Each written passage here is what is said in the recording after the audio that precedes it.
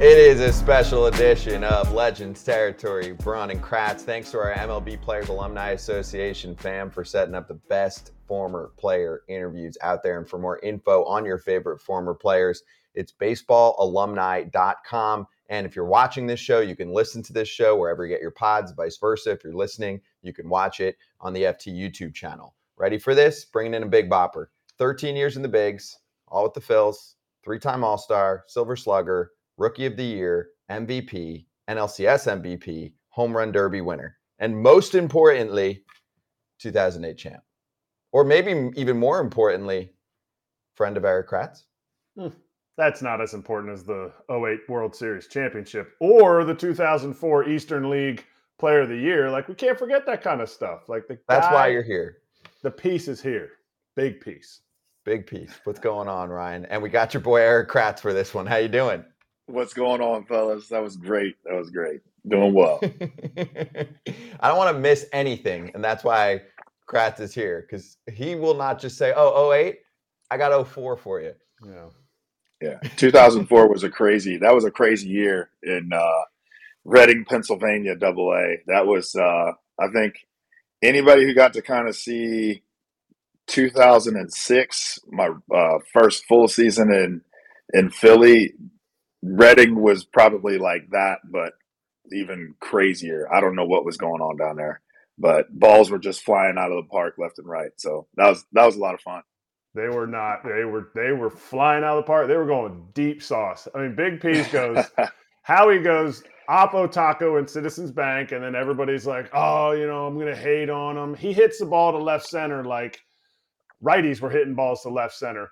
Well, in Reading, they had this walkway in left, and then there's like a berm, and then there's a wall behind that. If you ever go to Reading Phillies, great place to go watch a game, kind of in the middle of nowhere, PA, which is, you couldn't hide anywhere as Ryan Howard in the middle of Reading, Pennsylvania.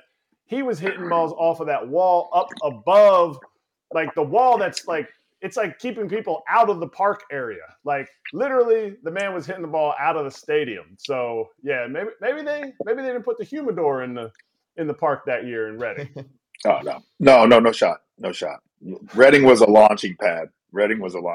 So it was one of the best places to play just from the fan standpoint. I think we had like a losing record that year, but it didn't matter because the fans still came out. In full force. I think we had sellouts or close to sellouts. Now we did at that time. I have our first rounder that was on the team. My man G Flow, Gavin Floyd was on there. So yeah. I think people were kind of showing up, trying to get that autograph before he got up to the league and whatnot. So, but no, I had a lot of fun in Reading, man. Just such a great group of guys. And it's like, some of the best times I've had in baseball were minor leagues, like, going to all the different cities and just, when we were doing it, the bus rides were done. Now I've heard like some of these teams now they get to fly. So, we were roughing it, nice little 16, 17 hour bus ride. So yeah, you got some time to get to know your teammates that way. Yeah. Very few MVPs or future MVPs spend as much time in the minor leagues as you did. Not saying you were a career minor league lifer, but like you got to experience the Reading to Portland trip, and it's like mid-May, and you go to Portland, and you're like, wait a minute, there's still piles of snow up here. Like, what are we doing? Like, ain't nobody got time for that. Oh no shot, bro. I'll take you back even further. Like going back to the Sally League, we were in Lakewood, New Jersey, making treks down to Rome, Georgia, on the bus. So it was nice. Like I said, 17, 20-hour bus rides and. Making stops at 1, 2 in the morning at whatever, gas station or whatever was open. And then guys were wide awake at, 3, 4 in the morning when other guys are trying to sleep. So that was a nice little fun bus ride the rest of the way. So those are the times you'll never forget and some of the best times looking back. As pissed as you were when you had to eat a hot roller at 1 in the morning at a quick stop, you got hot dog on the roller. If everybody doesn't know what a hot roller is, a hot roller, you're pissed. It's funny that you're that pissed during that time, but you never forget that because you are literally bonding with your teammates because you're doubling up. And I'm sorry, Howie, you cannot be doubling up with anybody with those big shoulders. I'd double up with your legs, your calves, but I wouldn't double up with your that broad shoulders, the big old chest of yours. No chance. No room in the Oh bus. no, bro! By that time, like everybody's sprawled out. You got guys laying on the floor. Guys got their feet across to the other section of the bus. Like to get to the bathroom is an obstacle course. Like it was like an American Ninja Warrior trying to get because you're climbing over seats, trying to dodge bodies, and don't let the bus driver hit a bump and you slip because somebody's getting stepped on. Like it's just what happened to try to get to the bathroom, man. It was craziness. So we all had a plan or some kind of program we kind of put together so that everybody could try to get as comfortable as they possibly could on the bus. But like guys, if there was room up top in the little storage area, like the smaller guys would get up there and lay down. So it was whatever you had to do to get comfortable, bro. This is like, I love it. I love it that you're talking about this because as you know, the accolades you got in your big league career, I tell about these stories, and AJ Przinsky, who's on our normal show, FT, he's always like, I didn't really know about the minor leagues. So I love it that an MVP is all about remembering those stories. But I'm gonna take you back to high school before we go to your illustrious big league career. Because right now you've impacted, like, I'm sure besides Chase in the Philly area, there is kids named Ryan and Howard that were born from 2006 to 2012, that range, because you made such an impact. Well, now all those kids are going through the travel circuit, and you know what they're looking for? They're looking for the D1 scholarship. You know what? Howie didn't have any. What was that like going into that, like that time in your life where you're like, man, like, yeah, all my buddies or I know some people who have scholarships, all that stuff, and you're sitting there like, I like to play baseball. You know what? It's a completely different time today with scholarships. When we were going through school, and you didn't have you didn't have to have a scholarship until maybe your senior year. Like if you didn't have one, then it was still no worries because it was still time. It's like today, if you're not verbally committed somewhere by the time you're a freshman or a sophomore, it's like you're behind the eight ball. So there's not a whole lot for some of these kids to be able to try to have that opportunity like I did. So where like when I came out of high school, yeah, I didn't have a scholarship. I was offered. What happened was I didn't pass like one of my standardized tests in time. I was recruited out of high school, but then by the time I had gotten my stuff together and actually had passed the test, like the recruiting period was pretty much over. So went to a couple of schools. Actually went to Southern Illinois, Carbondale, did a visit over there, and then went to the eventual school that I wound up going to, Missouri State, which at the time was Southwest Missouri State. And man, like met with Coach Gutton down there, who shout out to Coach G. He's retiring after like 1,000 years down there. He's been there for like 40 plus years. The program has only had 2 coaches in its entirety. So Coach G went there, played there. So I want to give a shout out to him. He's actually the reason, Kratzy, I learned how to go to the opposite field. Come on. So he taught me how to go oppo when I got to college. But the one thing I loved about it and loved about him was he told me straight up, he said, look, we'd love to have you, but we don't have any more scholarships this year. He said, and if you come, he's like, I can't guarantee you playing time because we got 2 JUCO transfers coming in. And the thing that struck me was, I love the honesty, him being up front, but I think the thing that got me was the 2 JUCO transfers coming in. Because I was like, bro, I'm down for the competition.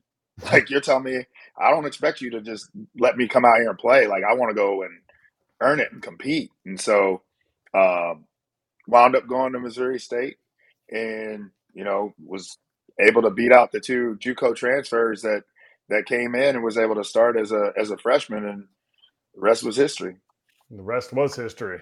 But you got drafted by the Phillies. Okay, so fifth round, I think.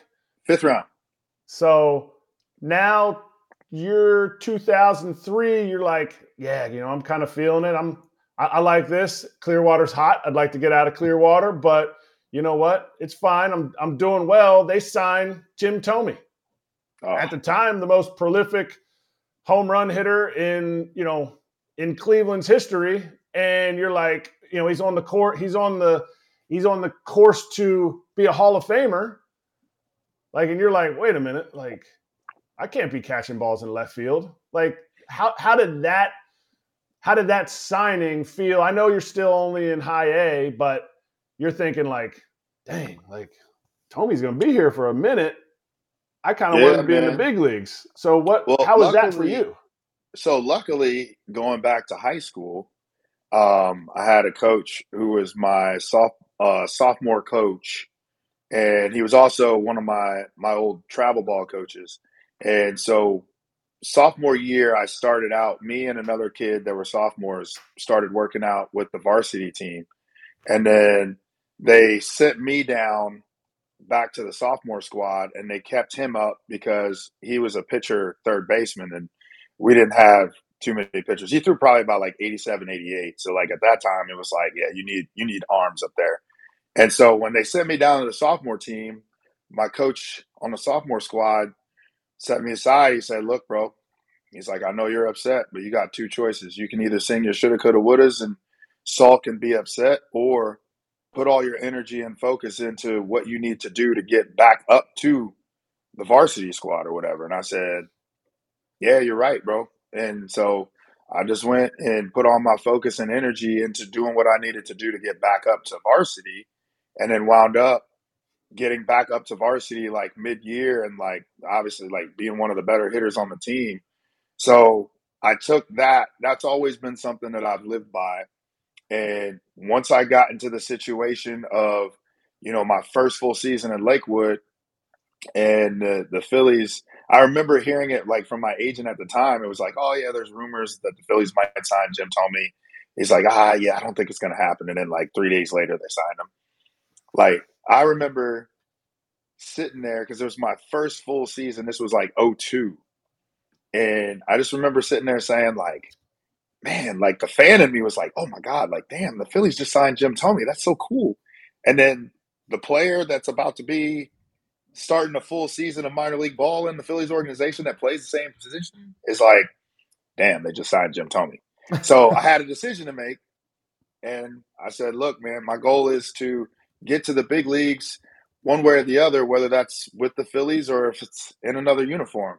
So I put all my energy into doing what I needed to do. I knew I wasn't going to get rushed through the minor leagues. So I was like, I just needed to develop and do what I need to do to get to that next level and ultimately get to the big leagues, whether it was with the Phillies or somewhere else. Did you think it was going to be with the Phillies? Because I know during that time it was veterans. Like, veterans are the dudes, like, they could go out and find another first baseman. They could find another first baseman to play in AAA. Did you think it was going to be with the Phillies? You know what? I honestly didn't know. I mean, you know how they always say in FIL, like, hey, there's 29 other teams out there. If you're always playing, somebody's always watching. So I was like, hey, there's 29 other teams out there. So my goal is to, try to force their hand one way or the other and control what I could control. And that was just going out there and trying to ball out. And then, really just take it out of their hands to where it's like, I'm not going to give you a choice to keep me down. Like, either you're going to bring me up or you're going to trade me. You know what I mean? So it was one of those things to where it's just like, go out here and go perform and let the rest take care of itself. And it did. All right. So let's fast forward to, you already hit on your Reading time, hitting all those dingers, going up to AAA, hitting some more dingers. Then you get called up to the big leagues. You did fine. 2004. Did all right. Almost 1,000 OPS. People say, small sample size, blah, blah, blah. Look, you got the 19 games that they let you play in, and you absolutely smashed. But then you don't make the team in 2005. Are you back into that same mindset? Oh, I I got to do what I got to do? Or are you a little pissed off?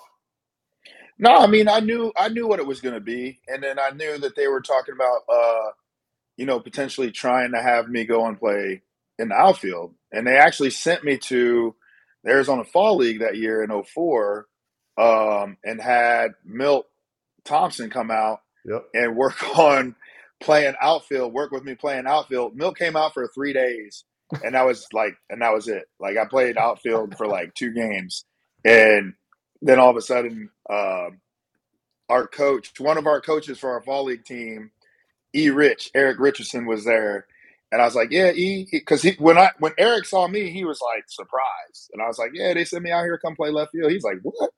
So apparently he didn't get the memo, but Milt showed up, worked with me for a few days. I played a couple games in the outfield, and they were like, "Nah, bro, we gonna keep you at first." I already knew what it was, because I was like, they're going to bring me into spring training. They're going to put me in the outfield to show the media that they were trying and all that good stuff. Because you still had the same situation with Burrell.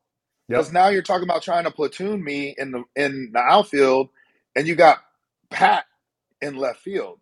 So I'm like, how's this going to work? So that's where I already knew it was like, this isn't going to work. They're going to have me go work out there and then see what's what. And then I think Charlie basically looked to bang it and was like, "Nah, I see you as a first baseman, bro." I was like, "Well, I appreciate that, Charlie. So thanks." No way Chuck was out there. Well, I really like Pat in the outfield, because he can really catch the ball. No way. Chuck was like, "Oh boy, I got to put Pat out there.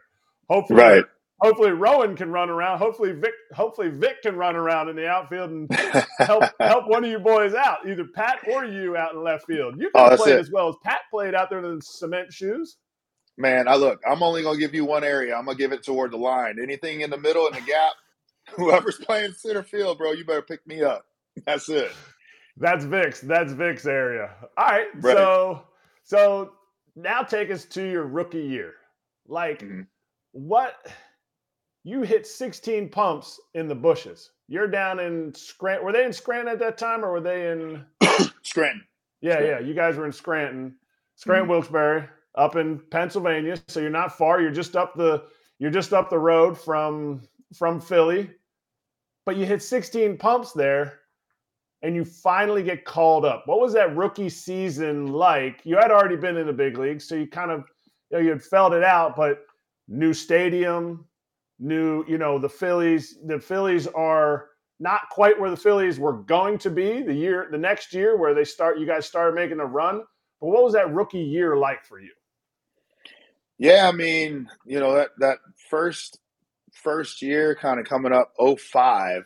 I mean, as you mentioned, started out in Scranton, was just like, hey man, back to business, control what you can control. Tome gets hurt early, go up, and I think I was up for like a couple of weeks, and I think he had some back issues and whatnot, so I was up for a couple of weeks, and then just kind of got out to a slow start. I realized that the grass in Wrigley Field is really thick on the infield, and because I hit a ground ball, man, like I was battling. I think it was like Kerry Wood or Pryor or somebody, and I was battling, bro. And I hit a hard ground ball that just died. I'm like, oh, this is a base hit up the middle. And then next thing I know, I'm turning back right and going back to the dugout. So I had like a slow start, that first kind of stretch, and then, went back down. But it was that thing, like once you got a taste, once you got a real taste of being up there and being able to play, and then you go back down, it was just like, all right, I gotta get back up there. And so then when Tone got hurt and was out for the rest of the year, I was like, all right, this is it. This is my time to go up here and just do me. And I remember, I think it was either Todd Zielinski or Salisbury, one of the media writers for up in Philly, that asked me. You said, do you feel any pressure, like, trying to fill Jim Thomey's shoes, and these are some big shoes to fill? And I said, no. I said, because I'm not Jim Thomey. So I said, there's only one Jim Thomey. I'm not him. So I know if I do what I'm capable of doing, I think we'll be all right. So went out there, just did my thing, and next thing you know, it was great. And what made it great was uh, we were actually in a playoff push. We were in the hunt, and it was so much fun because we were showing up to the ballpark, and everybody was excited. Um, I think the last day we needed to go in and like sweep Washington or something like that, and we did that. And then that's when Houston and the Cubs, I think, were playing because we went in the clubhouse, and Houston was playing the Cubs, and I think one of the guys hit like a hard line drive. We needed the Cubs to win, and I think Chris Burke made the catch at second, and so our season was over because we would have had a playoff, like a one-game playoff with Houston, and that's when they wound up going to the series, and I believe losing to AJ over there. Yep. So, oh yeah, yeah. Yep. That's when they made it all the way, and AJ swept them out of the building. Yeah. So now you got your Rookie of the Year. You got the next year MVP season. I mean, 58 pumps. 58 pumps. I want to take you to, was that the year when you had the 3 homers against Hudson? Mm-hmm. So you hit 3 homers. You come around third base and you hit the Michael Jordan on him. You get the were you really in awe of yourself, or were you in awe of yourself because you boys were having fun and you were also getting after it on the field? I think it was a little bit of both. It was like that game, it was crazy because leading up to that game, I was like 2 for 12 against Huddy. And so, then some stuff just happened to click, and, was able to get into the situation of, the process of elimination with pitches. Because Huddy would always get me out with that cutter. And so, like, once I hit the cutter, then it's kind of like you start eliminating pitches to where it's like, all right, he's going to show it to me, and then you're going to come with a curveball. So now I'm going to look for the curveball. Boom, curveball. Well, now I hit your cutter, I hit your curveball. You got one thing left to do: fastball away. Go fastball away. Went that way. So it just happened to be where the chips kind of fell in my favor that day, and I guess either I was guessing right or doing something.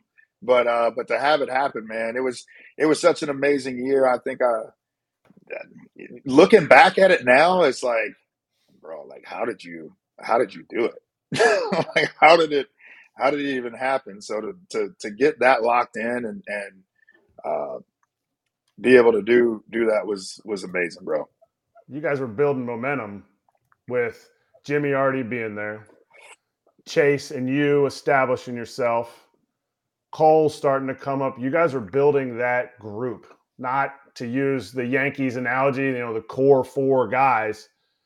Did you guys see it after that year when you were MVP of the 2006 season? Did you guys see it like, okay, now we're going to roll? Because Jimmy's comments started firing up some Mets fans.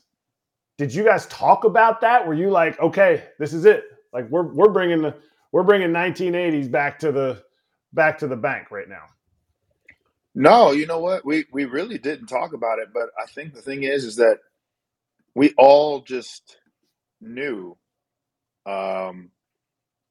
We were all competitors. I mean, the very first time I ever met Brett Myers, I'll give you that story. First time I ever met Brett Myers, we were out and about. It was like fall instructional league, and we were all out in like Ybor City, and get in there. This is like my first fall league or whatever, or second fall league, and Myers is in there, and I go up to him and say, "Hey, what's up, bro? Like, Ryan Howard, nice to meet you." And Brett's had a couple, and he's like, "I know who you are." He said, "And I'll strike you out." Now I'm forgetting, I'm leaving out some words because it's probably a family show, but I was just like, okay. I said, well, we're in the club, but when we get to the field, bro, it's nothing but space and opportunity. And that right there showed me like, this dude is a competitor. I'm like, bro, you might be one of the top prospects in the organization, but I don't give a damn. Like, let's go. You know what I mean? And that is what we had, were guys that didn't care, and they were just true competitors. And when you put that together to where no matter how it was that you went about it or what your character was, at the end of the day, everybody wanted to win. And then when we finally saw it in ourselves, I think that's where things started to change. And then Jimmy goes out and makes the comment of saying, like, hey, no, like, I think we're the team to beat, as he should. And then we wound up doing what we needed to do and wound up getting over the hump and getting into the playoffs that year. So this is a family show, but you can say what Brett Myers said because we have Brett Myers on the show. So we're all unfiltered here. So whatever you feel like, whatever story you feel like you need to express from your time there is totally good. But since you brought up Brett Myers, and we're talking about some dudes that start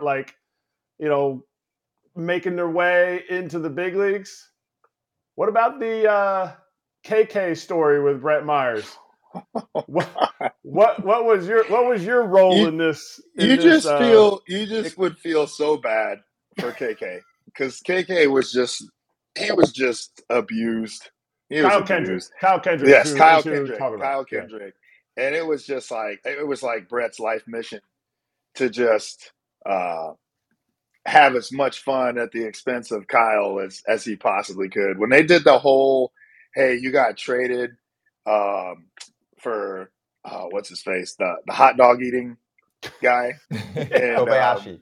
Yeah, Kobayashi.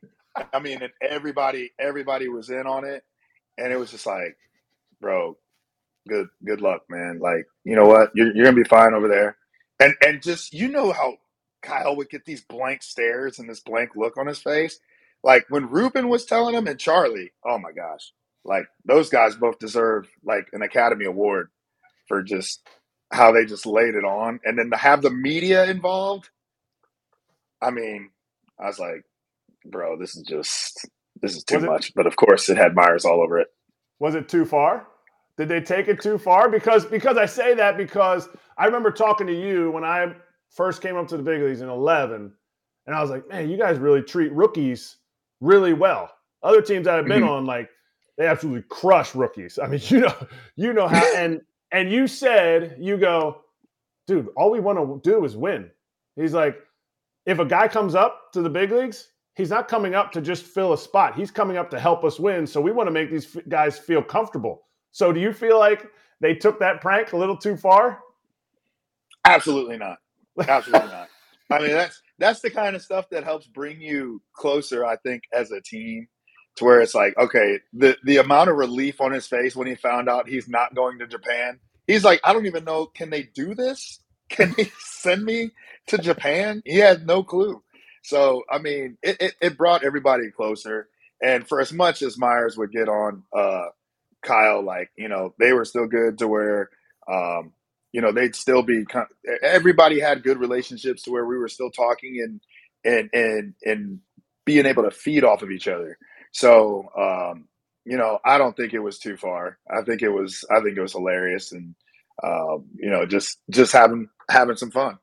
Brett said in his Legends territory, his version of this show, while he talked a lot about beers, a lot about beers. The one thing he said about the Phillies team was, you guys were a tight clubhouse, but you didn't necessarily go out to dinner a lot. Was he right on that? Was there something to that? Was it just different ages of guys? I mean, we were a very tight clubhouse, and like I said, it was because everybody wanted to win. You had all different kind of personalities. You had Shane, who all he did was eat sugar every day. You had Jimmy, who was the swag. You had Chase, who was like the hard nose. Like, you had Myers, who was the asshole, and he would tell you that. Everybody would say it. He's the asshole. You had J-Dub, who was sarcastic. But the thing was, and then you had Pat's just his own entity. And the thing about it is that, again, we all had one common goal and desire, and that was to win. So it didn't really matter about all the other stuff. It was just, hey, how do we come together to win? Now, we did have a lot of guys that were very good on the charitable fronts, because we had guys that had a lot of foundations, and the guys would come out and support each other in their foundation events. And so I think that was very big. You know, we did stuff in spring training where actually that's not necessarily true with what Myro said, because Myro must have forgot. We used to go bowling all the time in spring training. So it was like me, Jimmy, Brett, Milt, and then whoever else wanted to come. We would do bowling in spring training on, like, I think it was like Wednesday nights or something like that. And so it was like we'd get up to maybe 10, 15 guys, whether it was big leagues or minor league guys in camp, and we would all go bowling, and then like we put teams together, and losing team had to pay. So again, just more competition, but now this is just outside the clubhouse, which I think, continued to bring us closer. I remember you guys going bowling. I wasn't on the team at that time, but I was over at the Dunedin Yeah, in Toronto, complex. yeah. And a bunch of those dudes would, we'd come out and be like, "Oh yeah, it's a Wednesday night. It's a Wednesday night roll." And we always thought Jimmy was the best bowler, but maybe was it you, Peace? I'd have some moments. Myro was really good. Brett was Really? really good. Yeah, Brett was really good. Rednecks can bowl. Never knew that. Yeah, man. He's got a bowling alley at his crib, man. He's got one at his house. Now that I'm not surprised about. All right. So you said I'm also not surprised about the fact that he said he forgot. But it was all about winning. What was that celebration like in 2008? I asked so many people, what's the champagne like? What was that celebration? The party that I know went into 8:30 the next morning out on the main line at Meyer's house, and where were the other parties at? Like, what was that like? Just the whole scene, not just the game, because we can see you coming in and crushing Lidge and Chooch. But what was that whole after that, the party and everything that you guys were doing? It was amazing, man. Definitely needed some Visine or Lumify for the eyes, because that stuff kind of stings a little bit. But it was amazing because we had reached the pinnacle. Any kid and any person that's ever played the game, you play this game to win championships. And, we were lucky enough to be able to achieve that, and to do it with that group of guys was something amazing. I mean, obviously the parties just were sheer debauchery. I think we went back to Burrow's place for a little bit, just had drinks and hung out there. And then, obviously the turnout for the parade, to see all these people coming out and thanking us, and throwing beers on the float, and just the show of support from the city, because the city was starving for a championship. And so to be able to deliver that, after that long time period of being able to finally bring a championship to Philadelphia, and seeing the fans all coming out, you got people climbing up, street poles and hanging off buildings and then trees and just all kind of stuff. Like, man, what was that? 08. Darian was probably like 9 or stuff, probably seeing stuff he shouldn't have seen, because, for that age. So, but it was a lot of fun, man. It was so much fun that just to be able to share that with the fans, and then get in there and get speeches. And J-Dub's got the incredible Hulk fist, and Chase is dropping F-bombs, and it was awesome. It was awesome. You guys, it was typical of our team. It was that is when I joined the team in 11. That is exactly, watching you guys from afar. That's what I saw. Like, it was like, well, this is exactly the people that you guys portray in the media. Yeah, there might have been some good stories from when you guys were single, running in Philadelphia, all that stuff. But you guys were a genuine group of people. What you saw in the media is exactly what you guys were in the clubhouse, and you guys wanted to win. So during this whole time, you're looking to win, you're competitive, all that stuff. So now we're at 2008.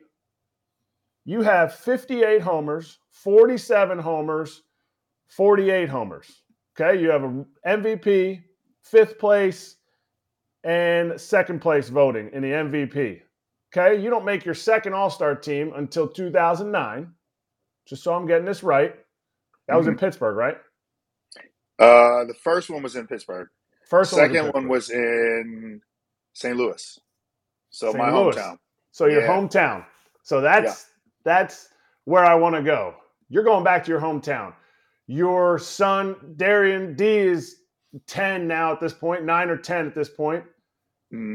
Do you feel like you're on a trajectory to be a Hall of Famer? Is that something that goes through your mind? Because you are you're the most dangerous left-handed hitter in the game. I know Pujols hits from the right side.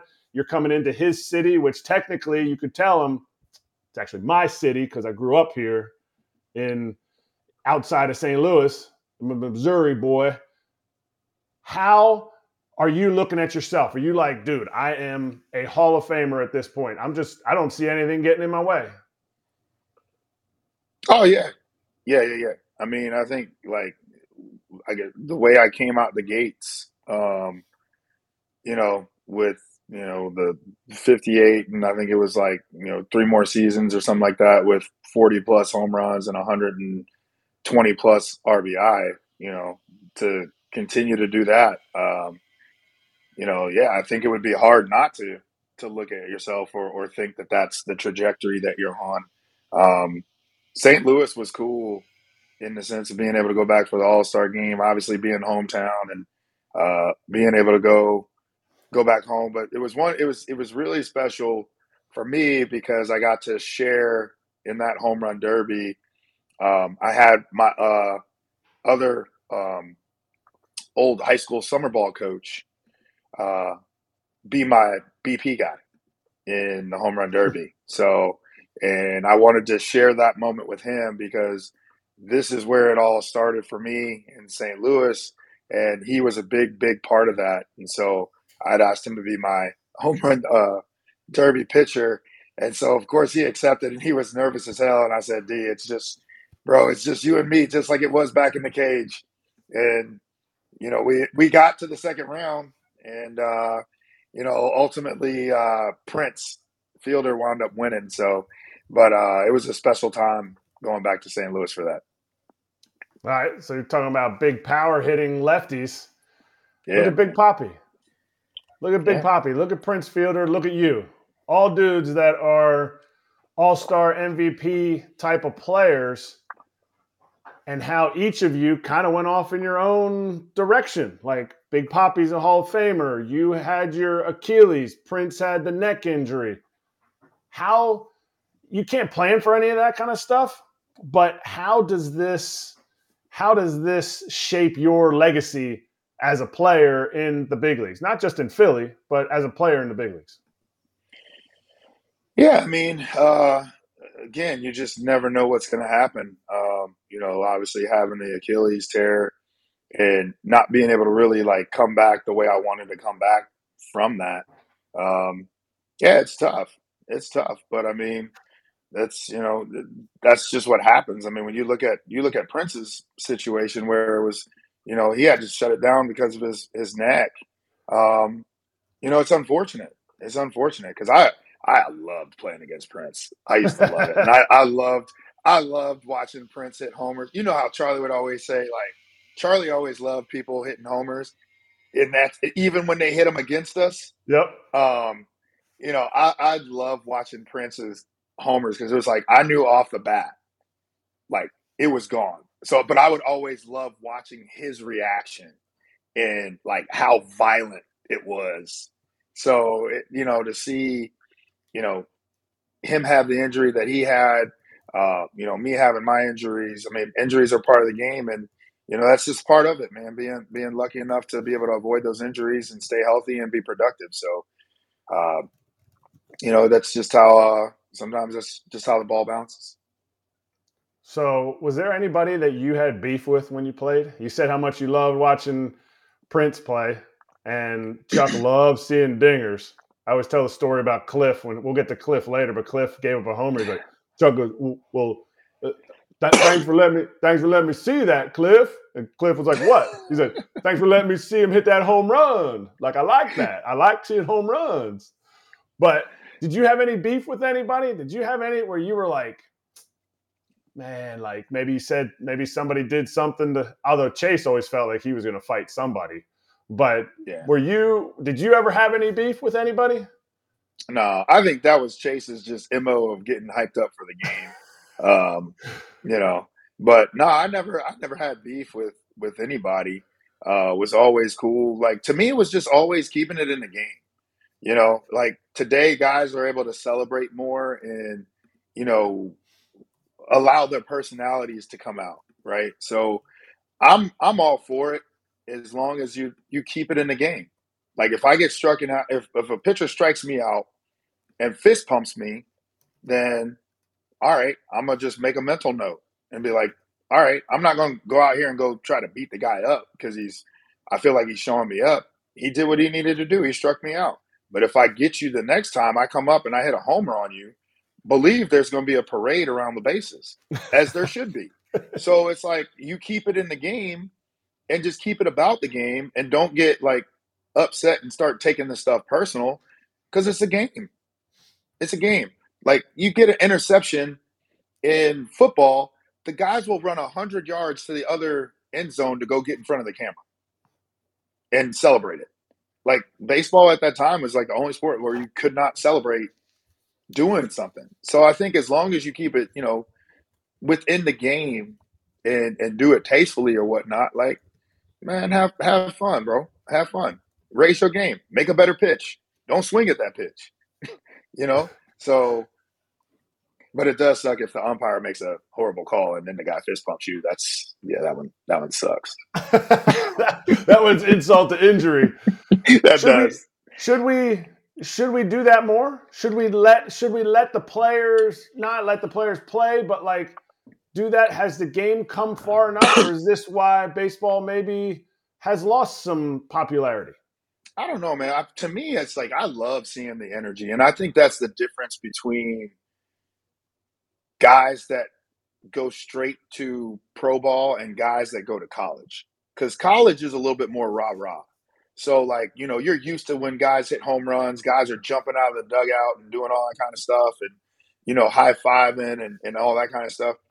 To where now, when guys are hitting homers, yeah, you're seeing them jump over, especially in the playoffs. You're seeing them jump over the rail and, you know, running down the rail and getting hyped up and this and that or whatnot. So, I mean, I think it brings more excitement for the players, more energy in that aspect. I know you got a lot of traditionalists that are like, hey, act like you've been there before.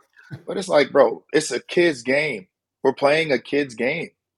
Like, you got to let your inner child come out, you know, every once in a while and just enjoy the game. Like I said, you're not trying to show people up, but keep it in the game. I'll go back to where this all started when Bautista hit that home run in the playoffs against Texas. Mm-hmm. I remember watching. I forget the pitcher's name, but Dyson. Who was it? Dyson. That's right. And so he threw the pitch before, and I remember watching. I was like, "Ooh, you better not throw that down. Throw that again. Like, whoever the catcher is right now, you better put some different fingers down, because if you throw it again, I'm like, Bautista's he's not missing that pitch. He's going to hit it out." And he threw it again. He hit it. Right? Now, here's where the issue came into play. I think there might have been a little too much pine tar because his batting glove looked like he got stuck. But when he threw the bat, I think he was trying to throw it back towards his dugout. Like, if he would have thrown the bat towards his dugout, there's no issue. But I remember watching it, and the bat landed in front of Texas's dugout. Now it's like, oof. I remember being like, oh, yeah, that's not good. Like, I didn't have a problem with him throwing the bat, but when it went towards Texas's dugout, that's where I'm like, issues could arise. So if you're going to flip it towards your dugout, not the other team's dugout. So you have standards, even though you want to see a parade around the home runs. You have standards. So are we moving in the right direction in the current game in letting these guys' emotions and personalities out, or are we just right now in the Ryan Howard parameters when before we were in the Larry Boa parameters. Like, no fun. You guys don't have fun. You went 3 for 4. What did you do wrong in that fourth at bat? Now we're in the Ryan Howard parameters where it's Right. like, okay, no flipping towards the dugout. Right. I think you gotta, again, I think if you can keep it tastefully done, because we gotta remember, right? Kids are watching, right? So I've seen it to where these little kids are imitating, they want to go do the Euro steps like Acuna and Ozuna, coming around the bases and doing all that kind of stuff. So the kids are watching and they're emulating what these guys are doing. So again, it's just I think you got to keep it tasteful, but and keep it fun. I think you do have to have a little bit of fun and just let it eat, man. Let that personality out. But just remember that the kids are watching. All right. Well, the kids were watching in Philly when you guys were in the playoffs. You were watching in Philly these last 2 years when the current Phillies were in the playoffs and making their run, losing in Game 6 of the World Series, losing this year in Game 7 of the NLCS. Which was louder, these 2 years or the 5 years that you guys were in? Oof. You can be honest. You ain't hurting anybody's feelings. I would have to say, I'd definitely say it's very close. I mean, 08 was like what? It's crazy now. It's like 15 years ago. 15 years this Crazy, year. bro. It's crazy. I would say it was probably they're probably about the same. They're probably about the same. I mean, the bank gets to rocking and people just don't understand.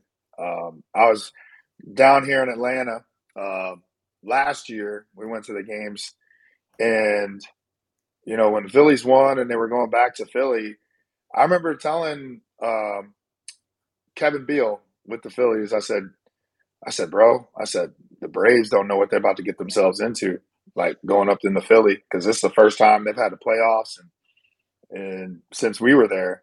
And so I said, the Phillies don't even know what they're getting themselves into because they haven't experienced it.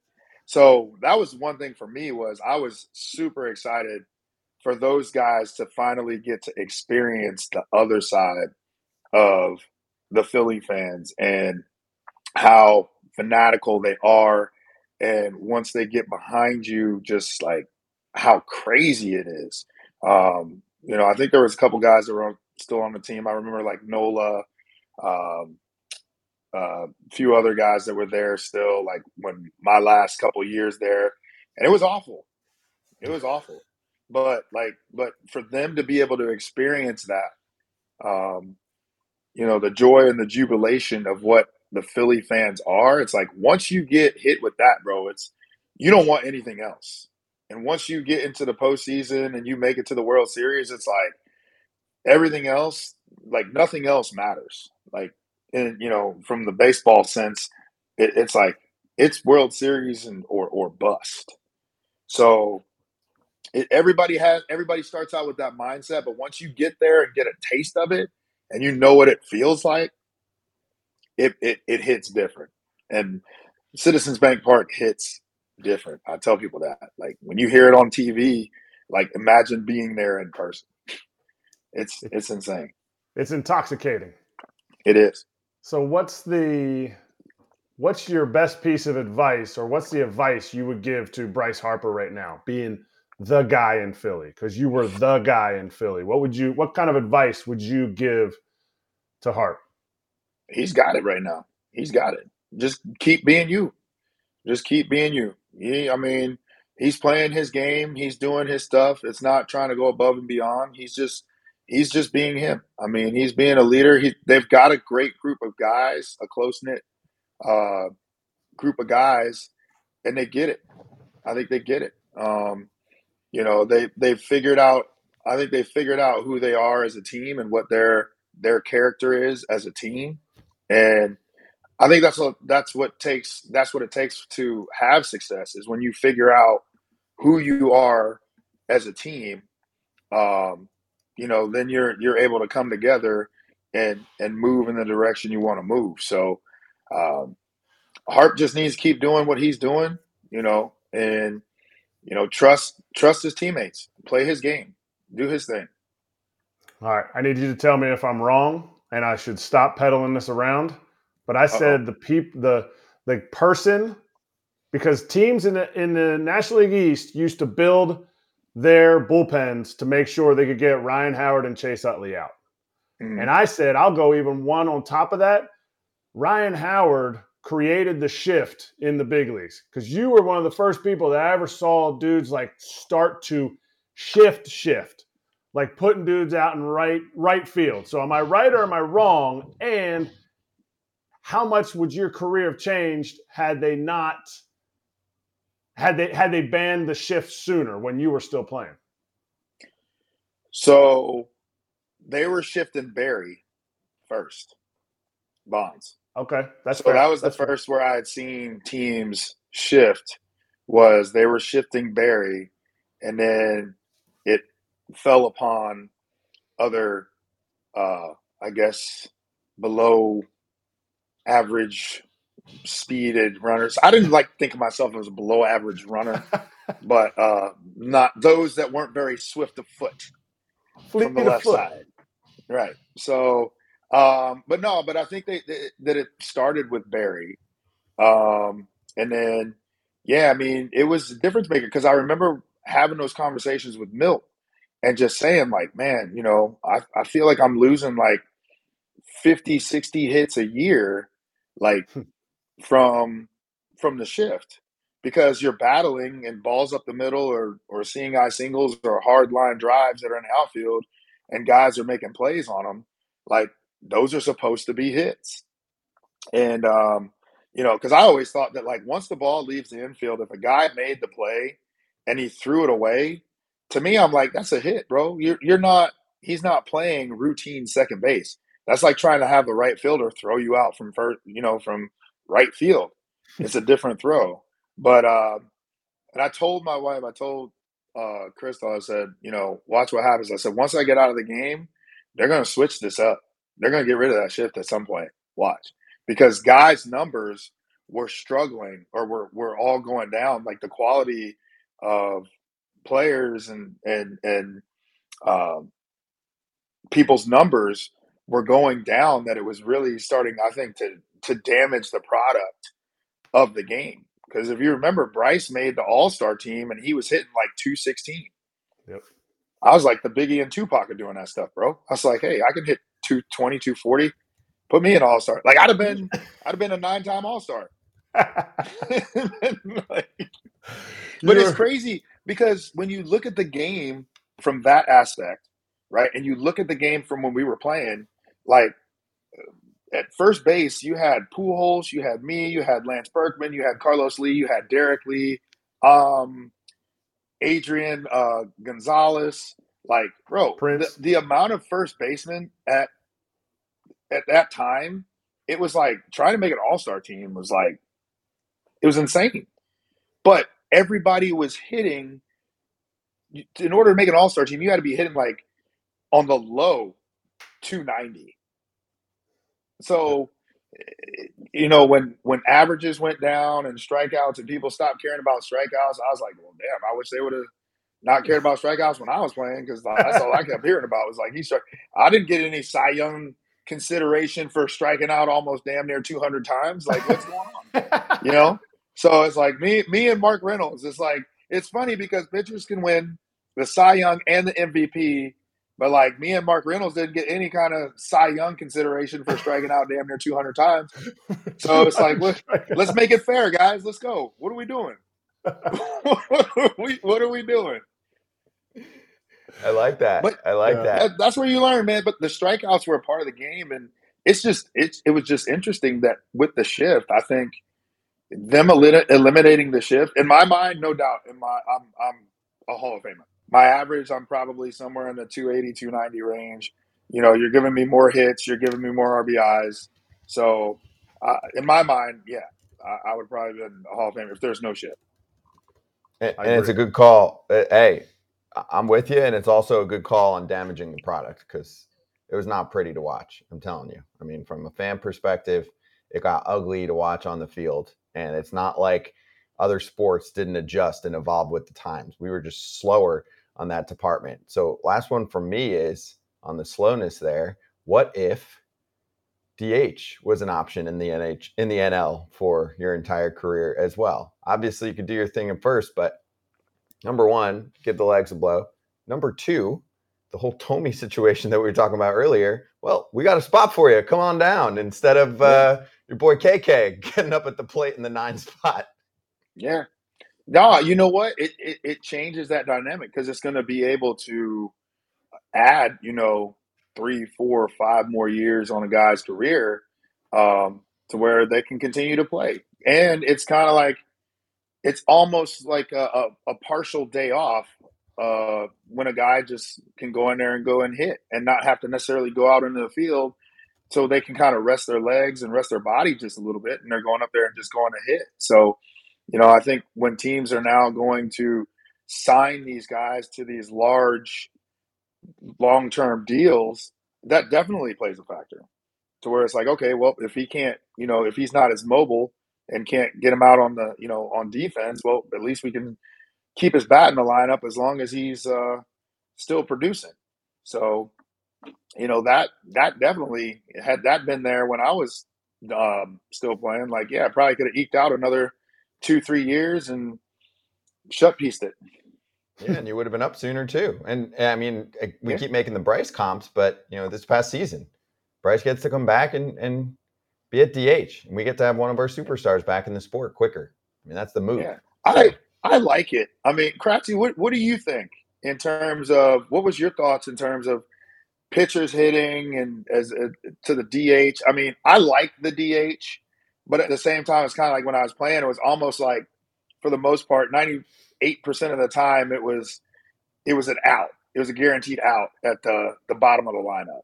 Yeah, and those dudes, they would always hit that early BP while we're stretching, and they're out there like, oh man, like, did you see that one? Like Cliff and Cole, they could put the ball in the seats, and then Doc every once in a while would lift the ball to the outfielder, and KK was like, he was like trying to be like Chase up there. So no, I don't want to see those dudes hit. Like, it's funny to watch them hit, but I'm not out here to, like, there's plenty of dudes grinding away in the minor leagues that want to hit dingers in the show. Right. I don't need to see Cliff Lee trying to hit a homer in the game, trying to have all these competitions in BP with Doobie was pitching to him. Rich Doobie, the pitching coach, was throwing BP to him. No, I love the DH. I love it. We were like, hey, hit that ball in the seats. All right, hey, show me that bunt. Yeah. Get that bunt down. Get that bunt down. Hey, go pick up the balls, too. Top of the cage. Yep. Amazing. Well, Ryan, this was awesome, dude. It was great to catch up with you. We appreciate it. Obviously, awesome to have Kratzy kind of reminisce with you, too. Keep doing your thing. And thanks for joining us, man. No, appreciate you guys for having me, man. Had a blast, always. Kratzy, always fun, man, catching up. Got to do it more, bro. Got to do it more. Absolutely. But you live in hot Atlanta now. But I got to say, I wasn't sure. That hairline is looking tight. Like, man, I try to keep it crispy, baby, like a 2-piece with a biscuit now. Come on now. I gotta get it cleaned up a little bit. Gotta get it faded up. That is a nice. You got it. Good for you. At your age, just turned 44. Love that. Trying, man. There's some spots. There's some stuff trying to creep up there, bro. It's trying to creep. Trying to creep. Oh, we don't see it. That lighting is perfection right now. That's why I gotta stay over here. I gotta keep you right here. If we go above, man, it's gonna get a little. We don't have the drone view. We're gonna keep that out. We're not there yet. First year of the show, we're not there yet. But that's right. No drone shots. Not yet. Thanks to the MLBPAA for setting this all up. For more on your favorite former players, baseballalumni.com is the spot.